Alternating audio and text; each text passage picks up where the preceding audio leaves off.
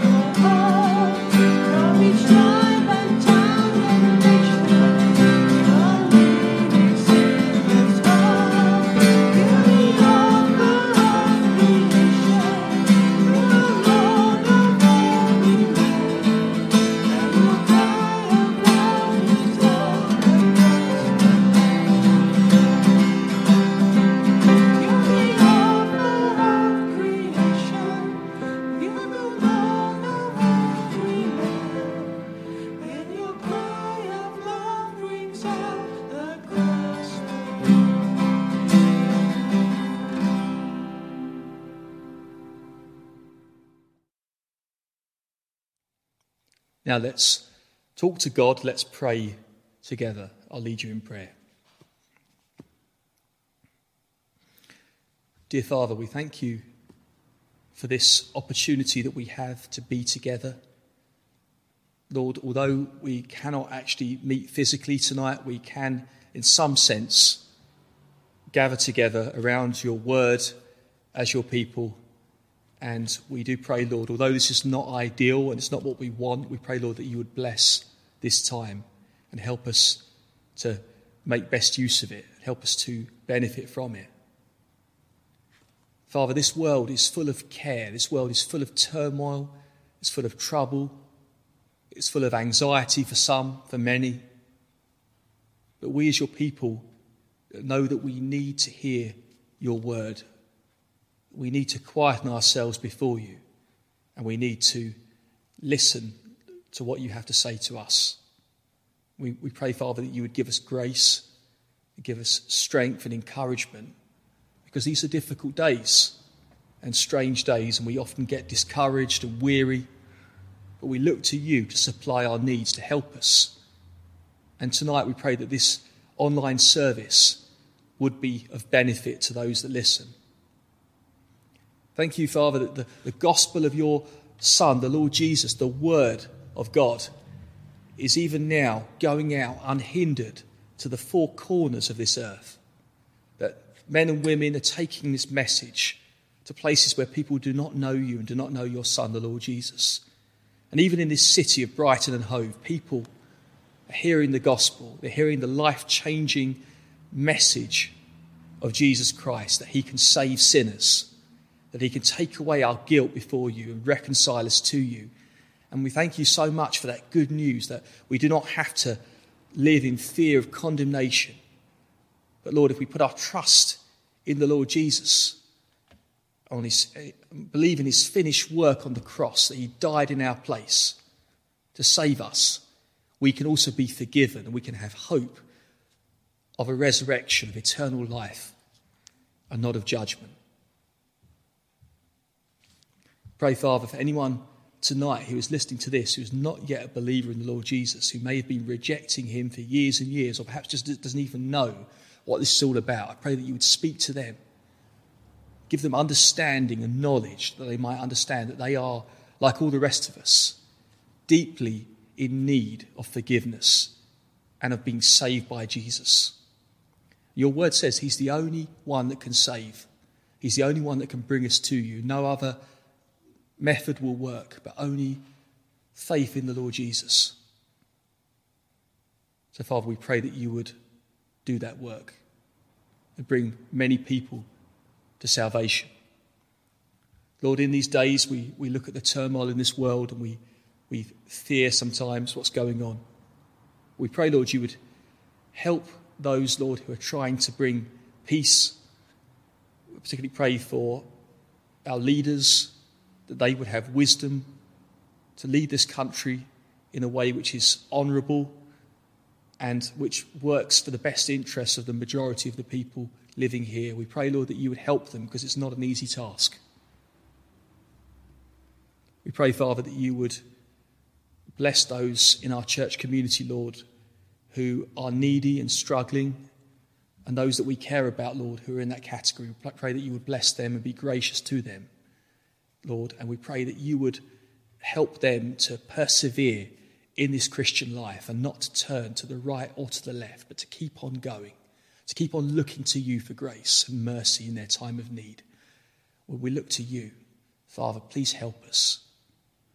We pray, Father, as we come to your word soon, that you would speak to us. These are difficult passages, and many great men have pondered these things, and women as well, of course. They've pondered and wondered, what does this mean? What's this saying to us? Lord, help us in this short time tonight to gain something useful. So, Lord, we pray all these things in Jesus' name. Amen. We've got another song now, which is Abba, Father.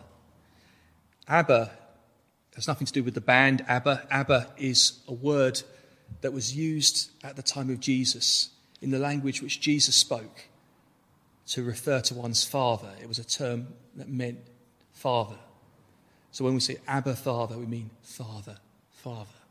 And this song talks about the relationship a Christian has with God. It's a beautiful song, a simple song. It's a desire, a prayer that God would not let our hearts grow cold, that God would not let us go. I've asked my kids to sing along on this as well. Isn't it a beautiful thing to have a Father in God? And that's what we have. So please join me in singing the song, Abba Father. The words will be on the screen.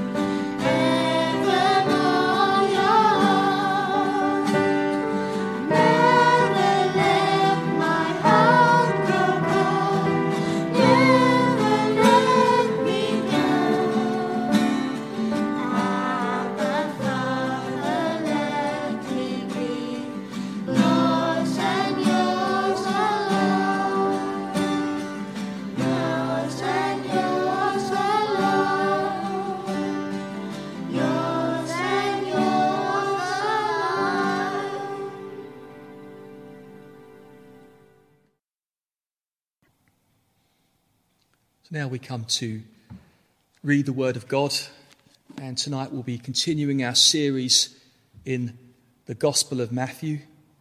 We've got as far as chapter 24, very famous, well-known chapter. And tonight we'll be reading from verses 1 to 35. Matthew 24, 1 to 35. If you want to open your Bible, you can follow it as I read it. So let me read to you. Jesus left the temple and was walking away when his disciples came up to him to call his attention to its buildings. "Do you see all these things?" he asked. "I tell you the truth. Not one stone here will be left on another. Every one will be thrown down." As Jesus was sitting on the Mount of Olives, the disciples came to him privately. "Tell us," they said, "when will this happen? And what will be the sign of your coming and of the end of the age?" Jesus answered, "Watch out that no one deceives you. For many will come in my name, claiming, 'I am the Christ,' and will deceive many. You will hear of wars and rumours of wars, but see to it you are not alarmed. Nation will rise against nation and kingdom against kingdom. There will be famines and earthquakes in various places. All these are the beginning of the birth pains or of the pangs. Then you will be handed over to be persecuted and put to death, and you will be hated by all nations because of me. At that time, many will turn away from the faith or be offended, and will betray and hate one another. And many false prophets will appear and deceive many people. Because of the increase of wickedness, the love of many or most will grow cold. But he who stands firm to the end will be saved. And this gospel of the kingdom will be preached in the whole world as a testimony to all nations. And then the end will come. So when you see standing in the holy place the abomination that causes desolation, spoken of through the prophet Daniel, let the reader understand. Then let those who are in Judea flee to the mountains. Let no one on the roof of his house go down to take anything out of the house. Let no one in the field go back to get his cloak. How dreadful it will be in those days for pregnant women and nursing mothers. Pray that your flight will not take place in winter or on the Sabbath, for then there will be great distress or tribulation, unequaled from the beginning of the world until now, and never to be equaled again. If those days had not been cut short, no one would survive. But for the sake of the elect, those days will be shortened. At that time, if anyone says to you, "Look, here is the Christ," or "There he is," do not believe it. For false Christs and false prophets will appear and perform great signs and miracles to deceive even the elect, if that were possible. See, I've told you ahead of time. So if anyone tells you, "There he is, out in the desert," do not go out, or "Here he is, in the inner rooms," do not believe it. For as lightning that comes from the east is visible even in the west, so will be the coming of the Son of Man. Wherever there is a carcass, there the vultures will gather. Immediately after the distress of those days, the sun will be darkened, and the moon will not give its light. The stars will fall from the sky, and the heavenly bodies will be shaken. At that time, the sign of the Son of Man will appear in the sky, and all the nations on the earth will mourn. They will see the Son of Man coming on the clouds of the sky with power and great glory. And he will send his angels with a loud trumpet call. They will gather his elect from the four winds, from one end of the heavens to the other. Now, learn this lesson from the fig tree. As soon as its twigs get tender and its leaves come out, you know that it is summer. You know that summer is near. Even so, when you see all these things, you know that it is near, right at the door. I tell you the truth, this generation will certainly not pass away until all these things have happened. Heaven and earth will pass away, but my words, says Jesus, will never pass away.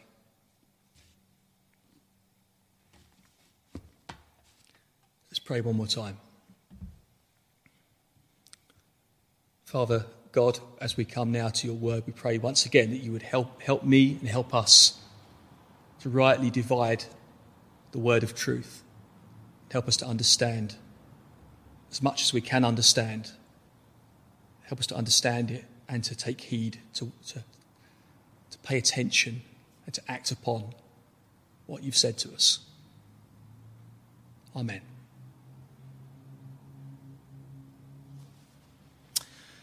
So we come to what many consider to be one of the most difficult chapters in the Gospel of Matthew. I always seem to get these difficult ones, but it's a pleasure actually, and I've enjoyed getting into the Word and trying to understand as best as possible what these passages are saying to us. The details of these words that Jesus spoke in this so-called Olivet discourse, it's called that because he was sitting on the Mount of Olives when he said this, have been debated by many, many learned and clever people, Christians, throughout the ages. And I guarantee that until these things actually take place, until the Lord Jesus comes again, people will still be debating and discussing the details. It can be difficult to understand exactly what Jesus is talking about. But I'm convinced that the Word of God is not some kind of mystery puzzle that only the elite few intelligent people can understand. I believe in a plain, simple understanding of the Bible. You can pick up the Bible, you can read it, and often the plain meaning of it is apparent, it's obvious just by reading it. You don't have to be brain of Britain to understand what the Bible is saying. And I want to try to unpack the Word of God in a kind of unprejudiced way, not looking through some kind of prism or some theological lens and being constrained by that, but coming to the Word, simply asking the Lord to help us to understand it as best we can and to teach it in a way that the man on the Portslade omnibus could understand. That's my goal, to bring the Word of God to us in a way that we can all appreciate it and benefit from it, without overcomplicating it, without getting hung up on details, without trying to read cryptic things into it. Having said that, the Word of God does take work, it does take study, and it's important that we do understand the genre of the literature, and we do understand the context and some of the references, and we let Scripture interpret Scripture. That's very important. We let the Bible interpret itself. We go through the Scriptures and we use it to help us in our study. Dear friends, the Church of Jesus Christ, I believe, has a prophetic ministry in these days. When I say prophetic, I don't mean foretelling the future in some kind of supernatural way, having these revelations. I'm talking about the Church of God declaring the word of the Lord, opening the Bible and proclaiming the gospel, proclaiming the coming of the King and making straight paths for him, making a way, preparing people for the coming of the Lord. It's not always what people want to hear. People are quite comfortable in their lives, comfortable with their idols. But it is important that we declare the coming King and the coming of the kingdom. For the Christian, the coming of the Lord Jesus is not something to be dreaded or something to be avoided, something we never talk about. But it's the blessed hope, as Paul calls it, the glorious appearing of our great God and Saviour, the Lord Jesus Christ, says Paul in Titus 2. The blessed hope. That's what the coming of Christ is for the Christian person. So let's turn our attention to this chapter, the first part of this chapter, Matthew 24. If you wish, you can read the parallel accounts of this in Mark chapter 13 and Luke 21. And it's worth reading them because although they say basically the same thing, they put it in a slightly different way. They paraphrase certain things that Jesus said, and they give us a full picture of what he said on the Mount of Olives on this occasion. They differ in some minor details. Mark seems to include more warnings in his version of it, and Luke seems to include more encouragements to Christians in his version of it. It's a few days before Jesus will die for the sins of his people in Jerusalem. Just before this, he's been denouncing the hypocrisy of the religious leaders, the Pharisees. And as you remember, last week we read about when he said, "Your house is left to you desolate." Talking about the destruction of Jerusalem that was to happen 40 years later, and particularly the Jewish temple. Your house is left to you abandoned. Your house is left to you desolate. When we pick up the story today, the disciples, not really in keeping with the solemn tone of what the Lord has just been speaking about, talking about destruction and the hypocrisy of the leaders and the people in their rejection of God. The disciples, one day, they're walking out of the temple and they call Jesus' attention to these beautiful buildings, these amazing and beautiful ornate structures that form the temple complex. He said to Jesus, "Look, isn't it amazing? What massive stones, what beautiful gifts." And they really were massive stones. Josephus, the Jewish historian, tells us they were some 40 foot long.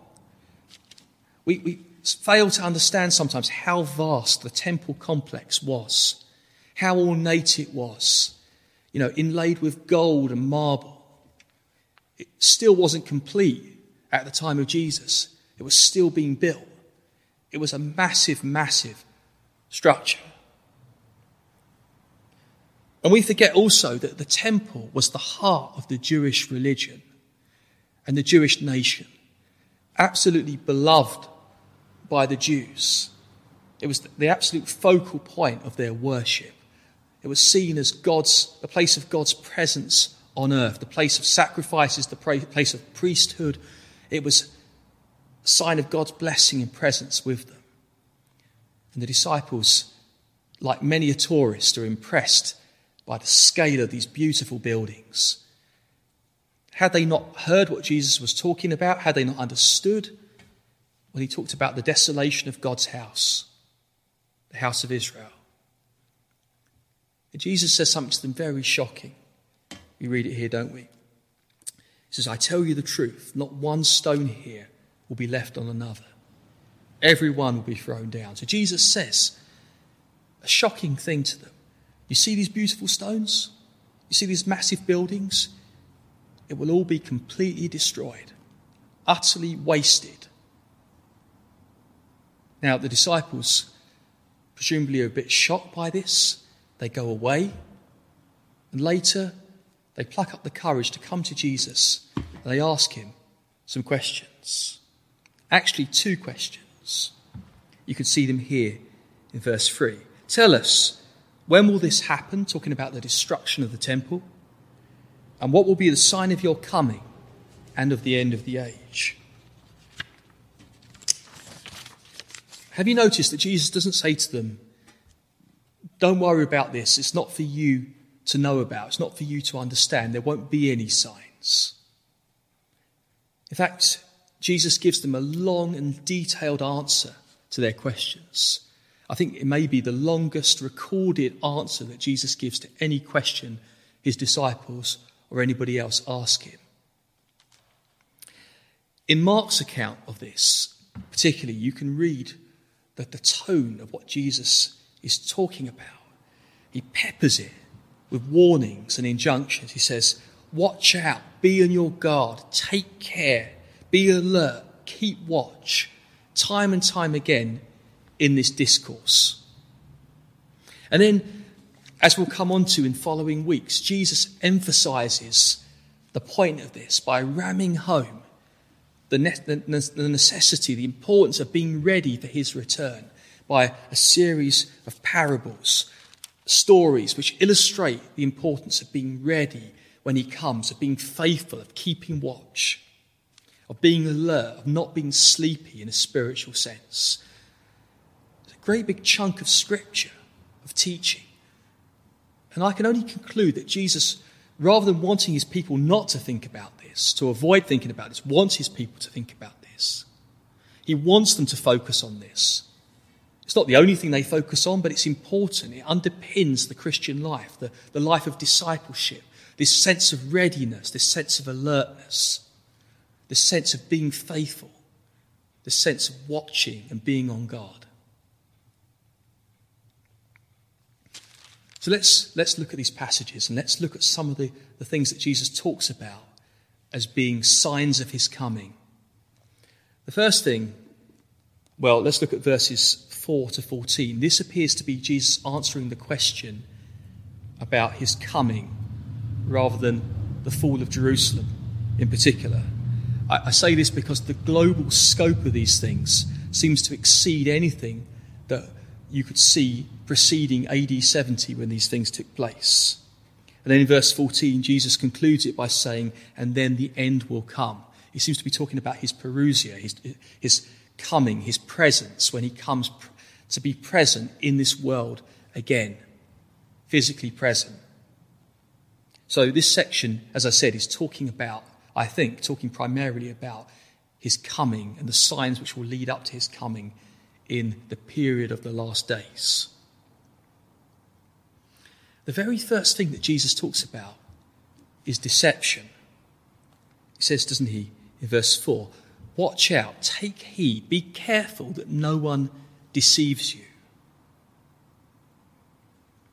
He warns them, not for the first time, of false Christs in verse 4.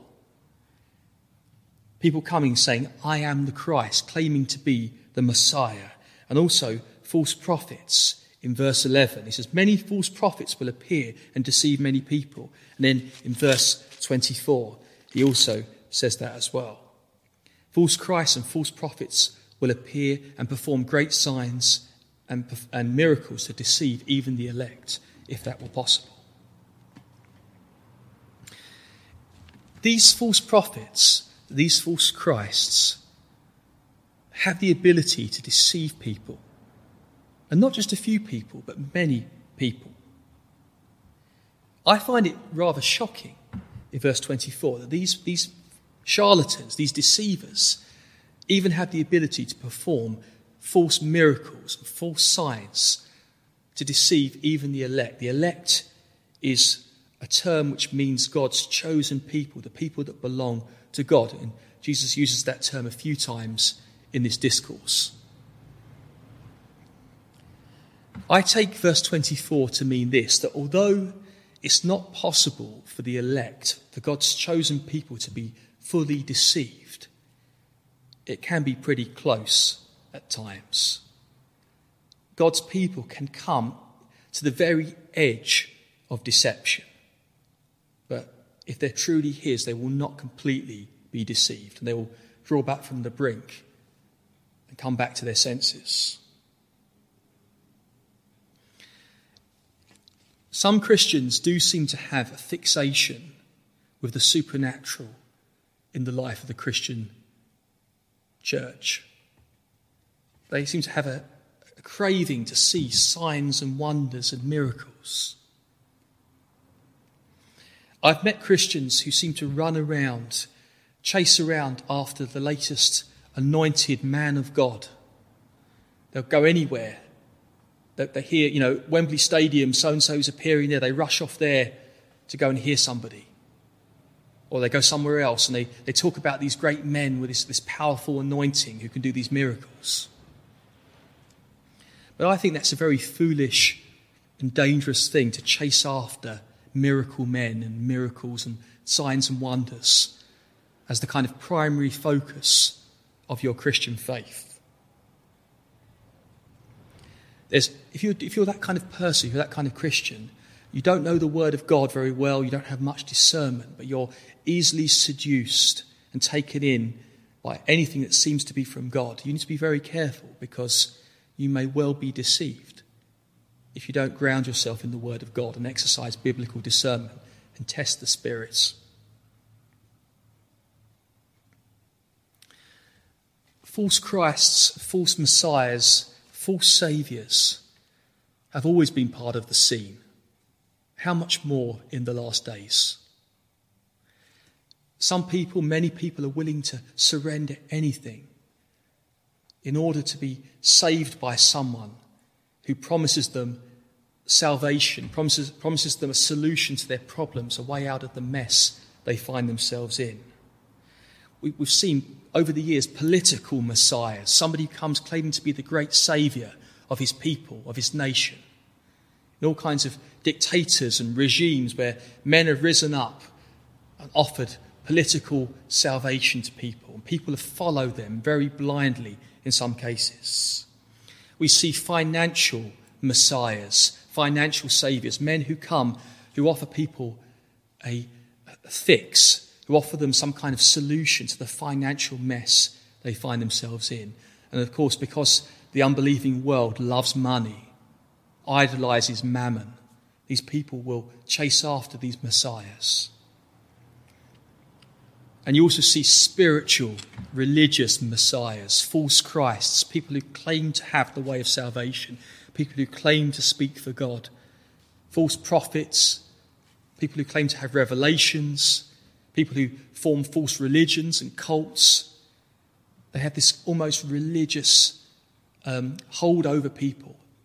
People are willing to sacrifice themselves because these deceivers have so much hold over them. And there may be a time in the world coming where people say, we don't care what we have to do. We don't care what you make us do. Get us out of this mess that we're in. There's so much chaos in the world. We just want to go back to our quiet and easy lives. And they may well look for a saviour, a Messiah, but not the true Lord, Jesus Christ. So Jesus says there will be false Christs, false Messiahs. Be on your guard. Do not be deceived by them. Where will this deception lead?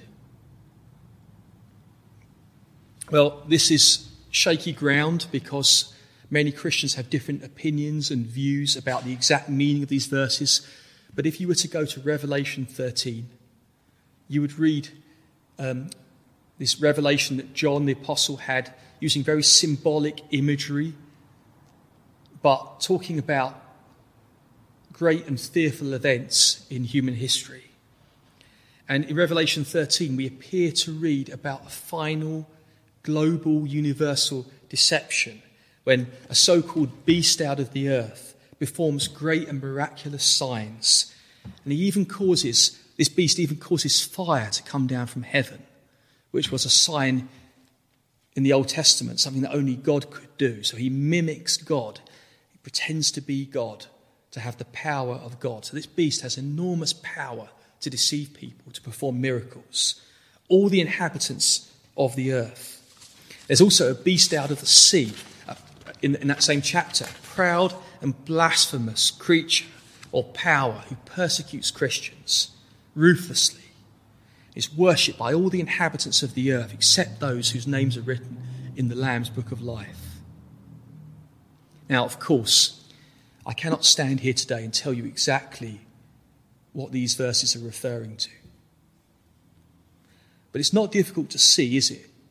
In the world we live in, where there is so much chaos and a sense of gathering darkness and turmoil and tension in the world, you could see how, with so much fear around, that such a situation could develop where somebody comes, a deceiver, offering people salvation from their problems, and many will be deceived and follow after him. But we as Christians, we don't need to be anxious about this. We don't need to be fearful or despondent, because the Lord has warned us, the Lord has encouraged us not to be defeated by these things. But we need to be watchful, discerning and prayerful, not get carried away, be sensible, but at the same time, just be aware of deception. Coming back to this chapter, Jesus makes it clear that Christians should never be deceived by some kind of report that says that the Lord has already come and is hiding somewhere in some secret place, out in the desert or perhaps in some room in the beleaguered city.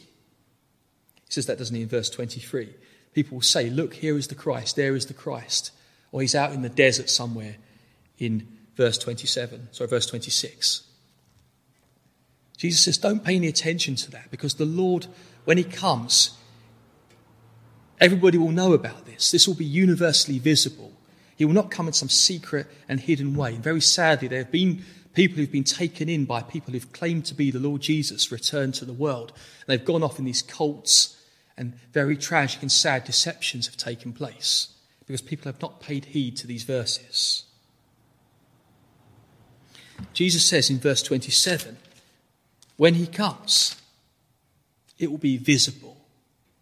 It will be like lightning flashing, meaning that it will be sudden, it will be unexpected, and it will be universally visible. You don't know when lightning's coming. You see a dark sky, suddenly lightning flashes across the sky in an instant.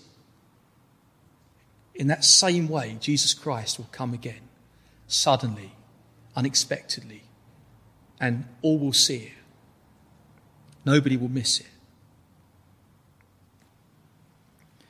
Then in this chapter, verses 30 to 31, Jesus talks about his coming a bit more.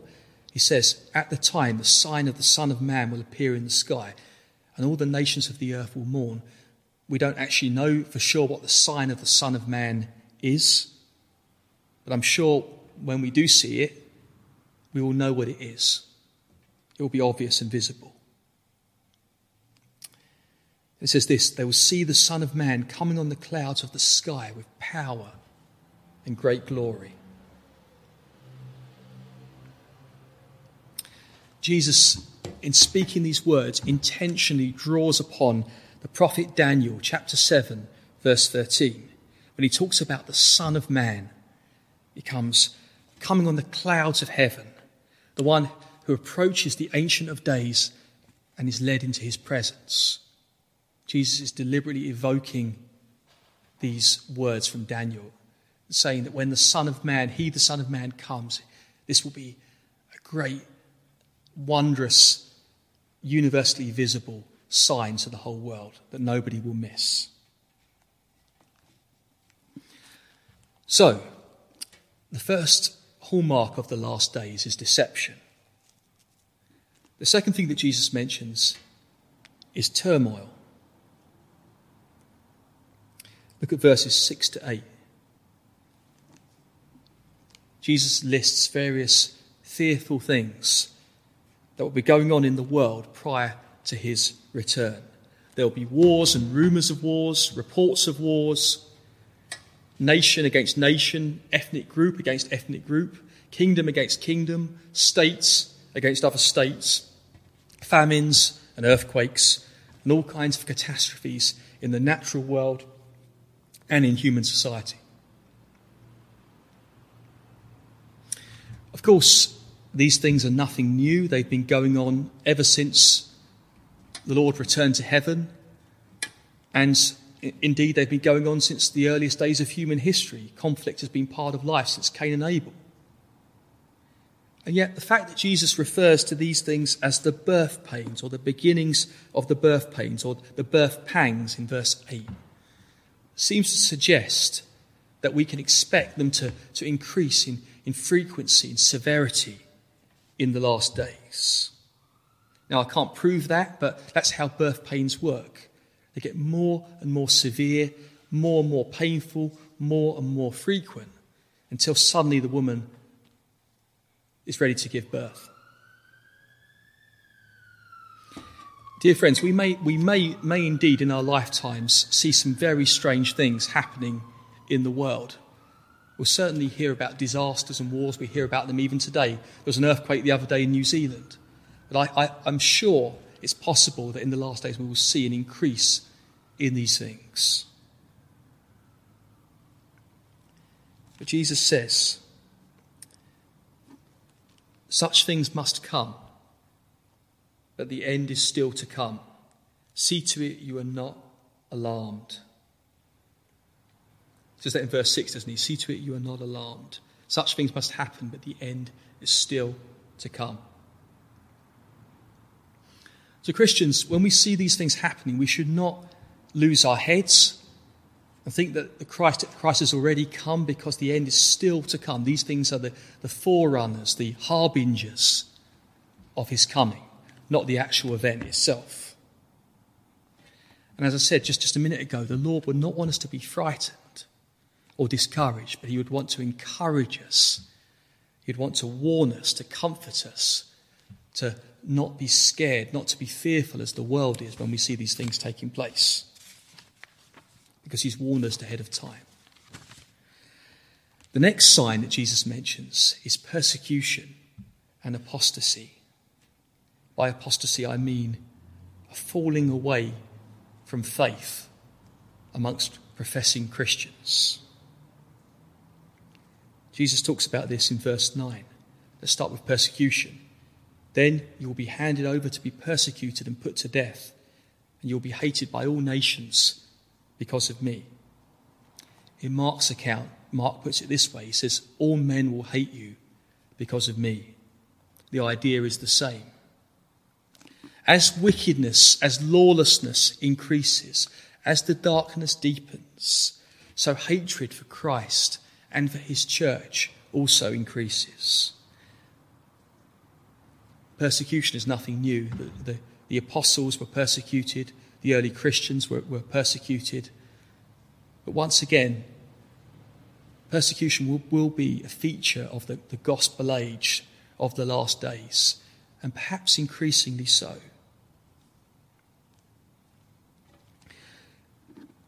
In verse 22, Jesus says, if those days had not been cut short, no one would survive. But for the sake of the elect, those days will be shortened. This could be talking about the fall of Jerusalem, which was a terrible, terrible event. But if it is talking about something in the future, it could be that persecution of the church will be very, very severe. widespread. I think what Revelation would say seems to suggest that as well, that Christians will be brutally and universally persecuted by wicked men. If we take these verses to heart, even in an age of liberal democracy, human rights, supposed religious freedoms, Christians will not be always shielded from persecution. There will be no safe haven. There will be nowhere to escape to, because Jesus says, all men will hate you because of me. He says, all nations will hate you. There will not be any such thing as a Christian nation where Christians are protected. It doesn't literally mean that every single person will hate us, but generally speaking, the world will not receive Christians. The world does not understand Christians. The world does not love their Lord. The world hates them. The world hates us. In Luke's account, he says that even our own family members will betray us to death. Many Christians around the world today know exactly what that's like, to be betrayed by family members. What will make it even more difficult and painful is that some of this betrayal will come from people that claim to be Christians, that walked with us, that went to church with us, that sat around the Lord's table with us, perhaps, that prayed with us, that served together with us. Jesus says in verse 10, at that time many will turn away from the faith and betray and hate each other. I think this could be translated, many will be offended by the gospel, offended by Christ. They will turn away from the faith. They will betray Christ. They'll either completely turn their backs on him, renounce Christ completely, or they'll embrace a false Christ and a false gospel, and perhaps these deceivers and this deception. Jesus says elsewhere that there will come a time when people who kill Christians think they're actually offering a service to God. That's how deceived they are. That's how wicked a man's heart can be, that he kills a fellow human being and thinks he's actually offering a service to God. It's a very sad thing, isn't it, when you see a Christian person or a person that claimed to be a Christian, that you had fellowship with, as it seemed, who gets embroiled in deception or sin or falling away from the faith. That's a very, very sad thing, a painful thing. I think it's one of the most painful things a Christian can experience, to see that going on. But it's not to be unexpected. And Jesus says something else which I've always found quite disturbing and shocking in verse 12. Because of the increase of wickedness or lawlessness or iniquity, the love of most or the love of many will grow cold. In those last days, wickedness, darkness will increase. It will just proliferate and grow and spread, as God perhaps withdraws his restraining hand and allows people, gives them over to their wickedness. And even those within the visible church, the church that we can see, will be influenced by this. Not all of them, of course. The elect, those who truly belong to the Lord, will not be deceived, but many who claim to be his, who claim to belong to him, will be. Their love will grow cold. This is something we need to be careful of, because it could happen to any of us if we were not vigilant, if we were not careful, we did not watch out for our souls. The process of falling away from Christ does not happen overnight. It starts with a creeping love of the world, love of the things of this world. It starts with allowing ourselves to listen to deception. It starts with allowing ourselves to become cold towards our brothers and sisters in Christ, to no longer read the word, to become lukewarm in prayer, or to become disheartened by the godless ways of this world, to look at this wickedness, just become broken by it, and to give up and to see no point in persevering or overcoming. or even worse, to allow ourselves to be influenced, to become worldly, to become compromised and sinful and lukewarm. That is a real danger for people that profess to be Christians. What a terrible thing for our love for the Lord and for his people to grow cold. Perhaps you may well recognise that tendency in yourself. Perhaps you've forsaken your first love.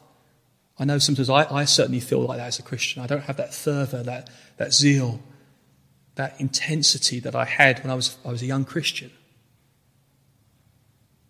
One of the many biblical safeguards against this happening, against our love growing cold, is to heed the warning in Hebrews 10 verse 25, to not give up meeting together, as some are in the habit of doing, but encouraging one another, and all the more as you see the day approaching. Dear friends, the local church, fellowship with other Christians, is one of God's safeguards, one of the biblical safeguards against our love growing cold. If you are not part of a church in any meaningful way, if you remain on the fringe, it's very likely that your love will grow cold. In fact, it's likely that your love has already grown cold, and your lack of desire for fellowship is a symptom of that.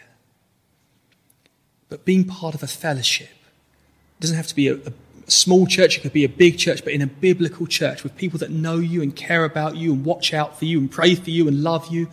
What a safeguard that is. It's an encouragement for your soul. It helps you not to be influenced by worldliness, the worldliness around you. And it keeps you red hot. And it keeps you fervent. And it keeps you zealous for the things of God. And it encourages you and protects you. Dear friends, this is a serious matter. Jesus says in verse 13, "He who stands firm to the end will be saved." The book of Revelation talks about this, about overcoming. He who overcomes. It's vitally important that you and I overcome, that we persevere, that we continue, that we endure, that we do not fall away, we do not grow cold, we do not get deceived. If you are the kind of Christian that wants to have a casual, easy Christian life, to not take things too seriously, just to plod along, to not really bother, to not make much effort, let me submit to you that you are actually in great danger of losing your soul. Not that a true Christian can lose their salvation, but you're in danger of walking away from whatever kind of faith you may have professed.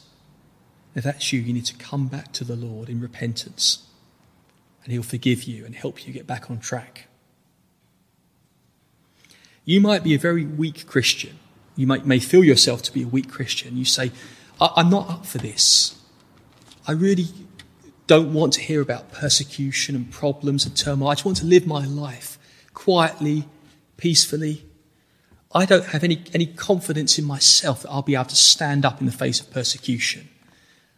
I don't have any confidence in my ability to discern falsehood and deception in the church. I'm just a weak, broken Christian person. And dear friends, that is the reality about all of us. There aren't any such things as strong Christians. There may be more mature Christians, but we're all weak, needy. We all need to come to the Lord for grace and say, Lord, I'm frightened at times. This is difficult. Please would you strengthen me, give me grace, help me to be faithful. Help me to keep on trusting you. Help me not to lose hope. The Lord will keep us and protect us, no matter how weak we may feel we are. But we do need to make sure that we are walking with him. So that was apostasy and persecution. One of the other hallmarks of the last days, and a much more positive one, is global evangelism. Evangelism meaning the spreading of the good news of Jesus, the good news of the kingdom throughout the nations of the world. Look at verse 14. This gospel, this good news, this good message of the kingdom will be preached in the whole world as a testimony to all nations. and then the end will come. So although the nations will hate and persecute Christians, in God's sovereignty, in God's wisdom, in God's plan, the good news of the Lord Jesus will be spread across the nations of the world. I want you to read, if you have time, Luke 21, verses 12 to 13. This is Luke's account of the same discourse, the same speech that Jesus made. And he talks about persecution, and he talks about Christians being brought before rulers and kings on account of his name. But this would result in them being witnesses to them. A witness is somebody who proves something is true. Now, we read in the book of Acts about the apostles, the 12. They were certainly brought before rulers and kings, and they testified to the Lord Jesus. The Jewish rulers, the Roman rulers, the secular rulers. But surely it's also true today, isn't it, amongst Christians? Courage and steadfastness in the gospel is a powerful witness to those that don't believe it. It shows that this is real. It proves its validity. When you face opposition of any kind or persecution for the gospel, please don't lose heart. Don't become discouraged. It may be a very difficult trial that you have to face, but God is in this. And God is working out his purposes to glorify his Son, to use you in some way. God may well be using that persecution as an opportunity for you to stand up and testify to your Lord, that people might hear the gospel, people might be saved. Let us give thanks for the courage of our brothers and sisters in many parts of the world who face terrible trials and persecutions for the sake of Christ. Let us give thanks actually for the modern technology that we have now, which makes it easier for communication to take place on a global scale so that the gospel might go out to all nations. People are engaged in this day, that people are still going to places where the gospel is not known, preaching the word of God, using whatever means at their disposal. Preaching, proclaiming Christ, proclaiming the coming of the King, calling people to repentance, translating Bibles, doing acts of mercy, and then telling people about Jesus in whose name they do these kind acts. The gospel is going out. There are believers in every nation of the world, pretty much, if not every single nation. And you and I, dear friends, we play our part in this great commission every time that we witness to people about the Lord Jesus and speak to them of the hope that we have as Christians. We are playing our part in the evangelism of this world. So be encouraged. Now, you may wish now to have a break and pause this for 5 minutes, or you may wish to come back to this second part another day. But I do encourage you to listen to it with an open Bible and an open heart. I don't want anybody to become tired out listening and just give up listening. I want you to have a break if you need to, but let's deal with another part of this passage in a moment.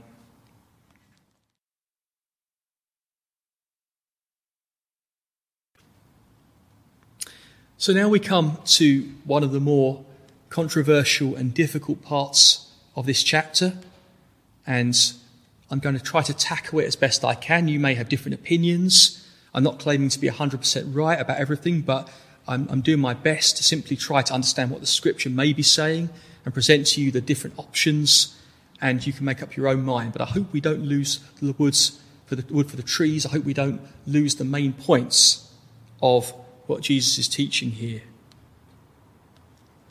So in verses 15 to 22, or perhaps 25, we see Jesus talking about what appears to be the fall of Jerusalem, the destruction of the city and the temple in AD 70, 40 years after he spoke these words. I think a plain man, a normal person reading that would probably come to that conclusion. Jesus is answering the question, when will these things happen? Talking about the destruction of the temple. So in verse 15, he talks about this mysterious abomination that causes desolation. This is a reference to the book of Daniel. You can read it in Daniel 9, verse 27, Daniel 11, verse 31, and Daniel 12, verse 11. It's a direct reference to something that's mentioned in the book of Daniel, the abomination that causes desolation. An abomination is something which is detestable, which is hateful, which is sacrilegious, which is blasphemous, which is opposed to the true worship of the living God. And in the book of Daniel, there are references, prophetic references to a future ruler who would come and set up an image, a blasphemous, godless, idolatrous image in the temple of God, in the holy place. This prophecy seems to have had multiple fulfillments. The first was in around BC 168, when a violent and blasphemous ruler came. He invaded Israel. His name was Antiochus Epiphanes. He was an absolute tyrant.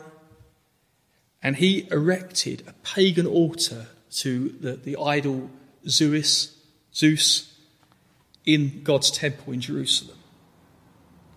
So most people would agree that was the immediate fulfillment of the prophecy that Daniel made about this abomination in the temple. But it is possible and likely that Jesus is also referring here to a similar event around the time of the fall of Jerusalem. Well, he says in verse 34, a much debated verse, I tell you the truth, this generation will certainly not pass away until all these things have happened.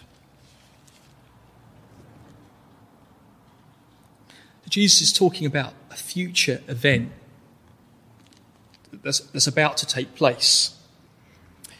And in verses 16 to 20, he talks about fleeing the city, seeing trouble brewing, and God's people who are there needing to flee into the mountains where they'll be safe from this massacre, this absolute Holocaust that's coming against the people of the city, where I think 1 million people were slaughtered. He says you need to get out of that city. He gives practical instructions about what to do when you see these things taking place. And I think probably when he says this generation, he's talking about the people alive at this time would see the destruction of Jerusalem and the temple. So when that city was destroyed in AD 70, the Romans swept in. They absolutely pounded the temple to pieces. They smashed it. They destroyed it. They cast down the big stones. They took off all the gold. And they, in a sense, they desecrated that holy place. And it was gone, and it still hasn't been rebuilt to this day.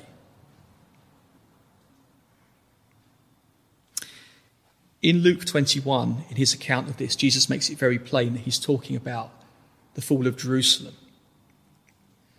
He says, this is the time of retribution. This is the time of punishment, fulfillment of all that's been written.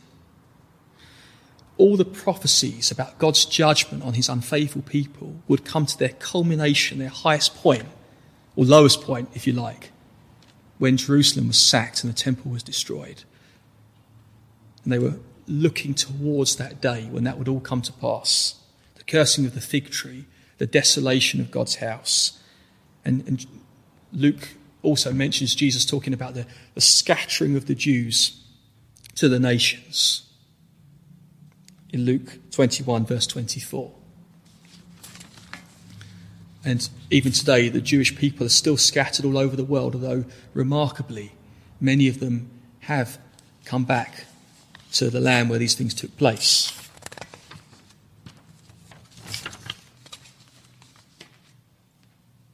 In Luke's Gospel, Jesus talks about when you see Jerusalem being surrounded by armies. So I think it's clear he's answering the question, when will these things happen? However, I do think there may be, this is where I'm on controversial ground, but hear me out, there may be, just maybe, a future fulfillment of these prophecies as well. So it refers to the first destruction the desecration of the temple, Antiochus Epiphanes. He's talking about the fall of Jerusalem. But it could also be that in the future, there could be a similar desecration. Why do I say this? Well, I could be wrong. Look in verse 21. Jesus says, "For then," talking about this event, "there will be great distress, great tribulation, unequaled from the beginning of the world until now, and never to be equaled again." So whilst the fall of Jerusalem was a terrible, tragic event, a catastrophe for the Jewish nation, a source of great distress, hard for us to understand how much weeping this would have caused. You have to ask the question, was it really the worst, the most horrific event in human history? Because Jesus says clearly that such a terrible thing will never happen again. It will be unequaled in the history of the world, from the beginning of the world, and never to be equaled again. Was the fall of Jerusalem really as bad as that? Well, in terms of bloodshed, it certainly wasn't. With all due respect, the Holocaust in the 1930s and 40s, that killed far more people, was far more brutal in many ways. And there have been other terrible events since then. So is this great tribulation still to come? Maybe not. Maybe the fall of Jerusalem was so painful for the Jews. Jesus uses Jewish symbolism and language to depict this awful tragedy, but it just could be that something far worse is still to come. In Daniel 12, verse 1, there's also talk of a time of unequaled, unparalleled, great distress and tribulation. But in Daniel, we have to be careful with the chronology of this, the time scale of this. We don't know. This is prophecy. That great time of tribulation appears to be connected with the salvation of those whose names are written in the Lamb's Book of Life, and also the final resurrection when the good and the evil are judged. They rise up, some to be judged and some to be saved. Jesus seems to be alluding to this in verse 31 of Matthew 24 when he talks about the elect, God's chosen people being gathered from the four winds. He's talking about the resurrection of believers. So the point I'm making is that in Daniel, this time of great tribulation, if it's the same time, is connected, it seems to be, with the end of all things. And as we know, the fall of Jerusalem, although it was a mini apocalypse, it wasn't the actual end of all things.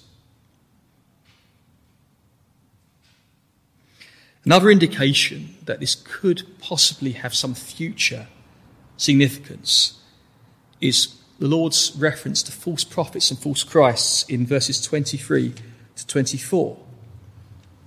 I mean, there probably were, and there certainly were, false Christs around at the time of Jesus, at the time of the fall of Jerusalem, but they were limited in their scope and power, it seems.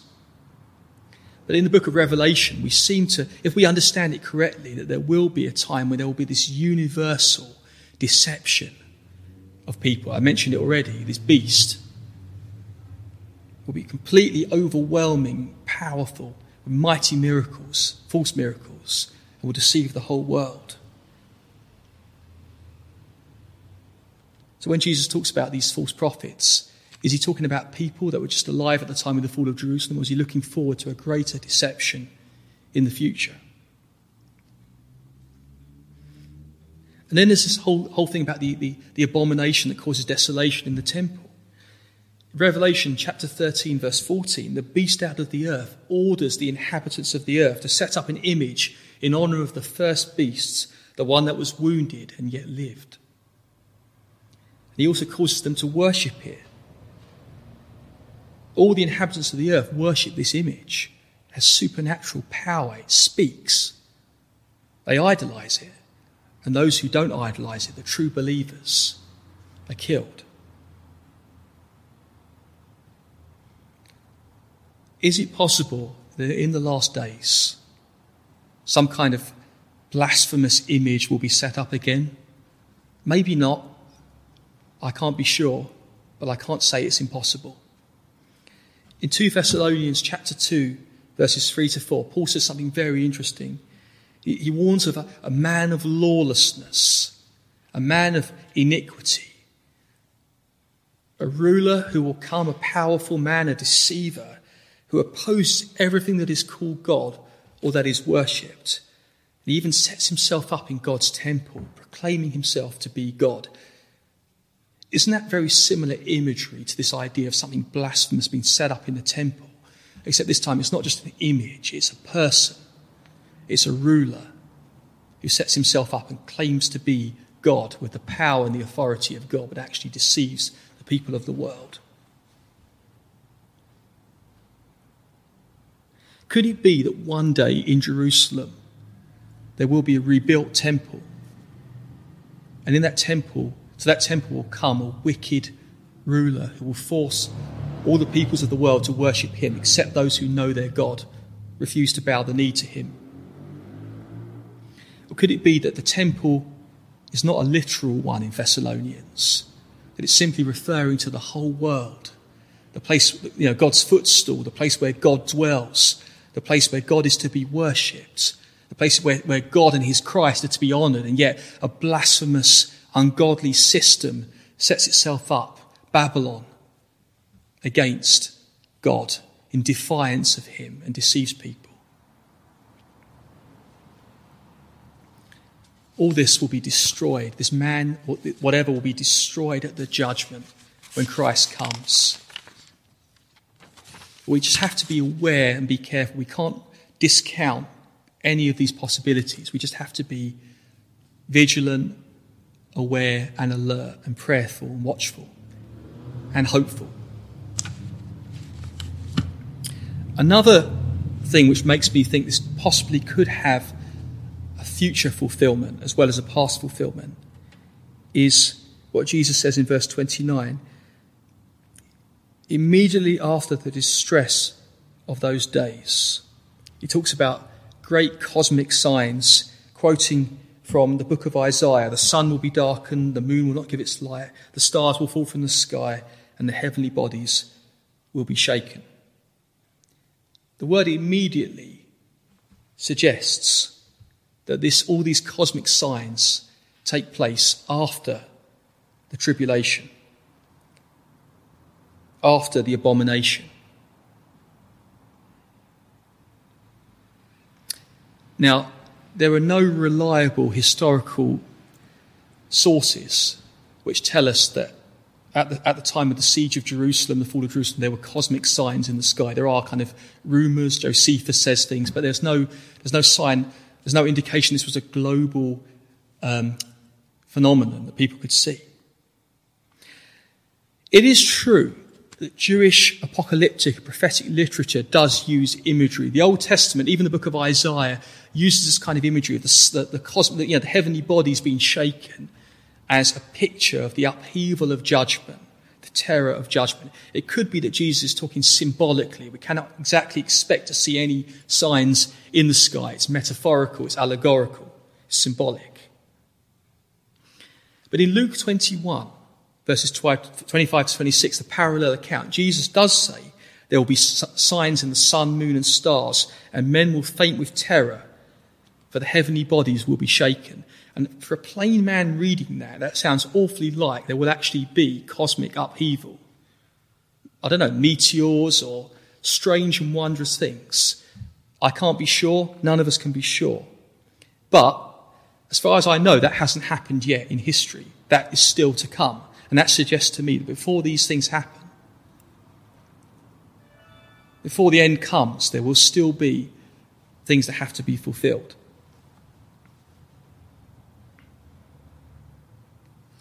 Look, we need to be careful. We don't get carried away. We just need to be aware of the different possibilities and not discount them. Let's conclude by saying this. In verse 36, which we'll look at next week, Jesus makes it very clear that nobody except the Father in heaven knows the exact time when the Lord Jesus will come. They don't know the time or the hour. If anyone tells you they do, they're sorely mistaken. Jesus doesn't say that you should not be concerned about these things or should not think about these things. In verses 32 to 35, he talks about the fig tree. He says, go and learn a lesson from the fig tree. As soon as its twigs get tender and its leaves come out, you know that summer is near. You can rely on a tree to produce leaves in season. In the spring, the leaves come, and you know that the summer is near. Jesus says, just look at these signs. Possibly talking about the fall of Jerusalem, almost certainly talking about his coming as well, his second coming. Look at the signs. You don't know the exact time, but you do know the season. Be prepared when you see these things taking place.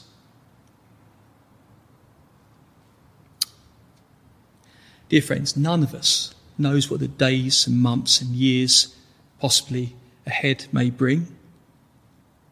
Don't get carried away with signs. Don't get fixated. But prophecy is in the Bible for a reason. And if I have been wrong about any of this, may the Lord forgive me, may the Lord teach me. And there are good brothers and sisters who have different opinions about this. That's absolutely fine. But the main point is this: the Lord Jesus is coming back. The church needs to be ready. The church needs to be about his business. The church needs to be watchful, prayerful, alert, faithful. When we see these things happen, Jesus says in Luke's Gospel, lift up your heads, because your redemption is drawing near. So whatever happens, don't be alarmed. This world is not our home. We are citizens of heaven. That's where we're heading for. The Lord is coming back for us. Amen. Come, Lord Jesus.